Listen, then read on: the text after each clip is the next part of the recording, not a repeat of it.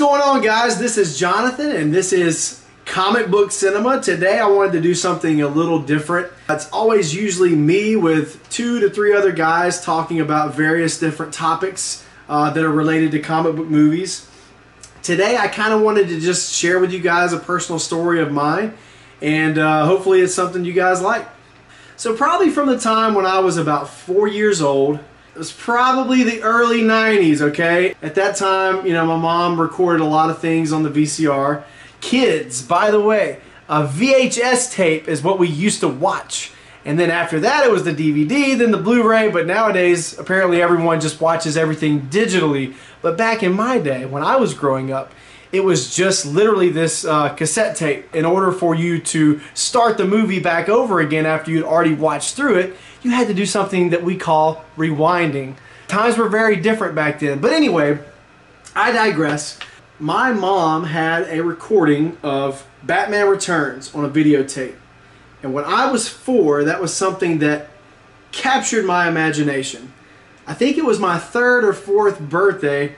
I literally asked for everything Batman. So I got, you know, Batman action figures, all, you know, tied into the movie, of course, Batman Returns. But, you know, I had the Michael Keaton action figure, the Michelle Pfeiffer Catwoman action figure. So when I was a kid, at a very early age, I was fascinated by superheroes. I think if it's anyone's fault, it's my parents' fault that I'm such a comic book movie aficionado. Because I started at a very early age, and like I said, started off with the Batman Returns movie, but of course I still watched the original Batman, Tim Burton's Batman as well. The original Superman movies were something that captured my imagination as well.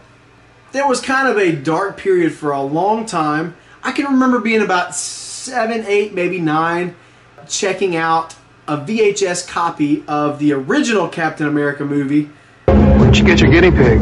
Happens to be the best damn candidate out of 600 volunteers. A secret experiment gave one man the strength of 100. The rest of the world, he's just codenamed Captain America. And the power to save millions. That was put out in the early 90s as well. Even though by today's standards, that movie is not only dreadfully cheesy, but has an extremely low production value. But when I was a kid, that was something that was very special to me. Actually, the reason I have this poster, or the reason I got this poster off Amazon, is because when I was younger as well, this is another movie. Even though, I'm not recommending that you guys go out and watch this film. Superman 4: The Quest for Peace is...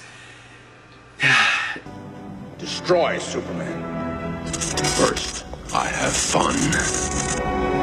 It's pretty bad, okay? Let's just leave it at that. It's one of those movies that for me, I don't care how cheesy it is or how the dialogue is just dreadfully terrible. For me, it holds a special place in my heart. This movie helped raise me when I was a kid. For me, when I go back and watch the action between Nuclear Man and Superman, it's still pretty cool because, like I said, this movie holds a special place in my heart. For better or for worse, I will always like it. So then you kind of fast forward to the 2000s, early 2000s, and we started to get a glimpse of what a modern superhero movie could be like. Because really through most of the 90s, we didn't get much at all. Like I said, we got those early Batman films, the early Superman films in the 70s and 80s, which they started to go downhill pretty quick, especially when they got to this one. Other than that, there was a Phantom, I believe that's what the movie was called, The Phantom, starring Billy Zane. I remember that came out in the 90s as well. I guess you could consider The Shadow maybe possibly a superhero-esque type film, but we didn't get a whole lot in the 90s. Fast forward to 2000 and we get X-Men. And the X-Men was kind of the one that really showed the potential of what a superhero movie could possibly be. And then after that, not long after that, a year or two, I believe it was 2002, when the original Sam Raimi Spider-Man film came out. And that's when the floodgates started to open as far as the superhero genre. Even though there was a pretty rough patch in the early to mid or to late 2000s even, they didn't really get the formula quite right until Iron Man, which came out in 2008. That's kind of my history and why I have such an admiration and fascination with comic book movies. I don't think that'll ever go away. You hear these people talking about, you know, superhero movie fatigue. And for me at least, that's something that I don't see happening. Although I do have my worries about the sheer mass of content that we're getting, especially these days. You know, it's nothing for us to get 5, maybe even 6 superhero movies a year. So occasionally that does creep into my brain, like, what if superhero movies go the way of the Western, you know, where back in the 60s or 50s, 60s, maybe 70s, the Western movie was like the biggest blockbuster film, and eventually, you know, audiences got tired of it because they continued to see Western after Western after Western, and, you know, there's only so many original stories that you can come up with in that setting or in that genre. So that is something that I do think about from time to time, or wonder if there could possibly, or superhero fatigue could possibly start to creep in, especially with the casual audiences.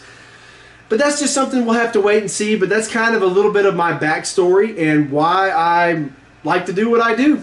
So hope you guys enjoyed that. Stay tuned for more videos. Usually we try to do at least 2 videos a week. So thank you so much for joining me, everyone. Have a great rest of your day.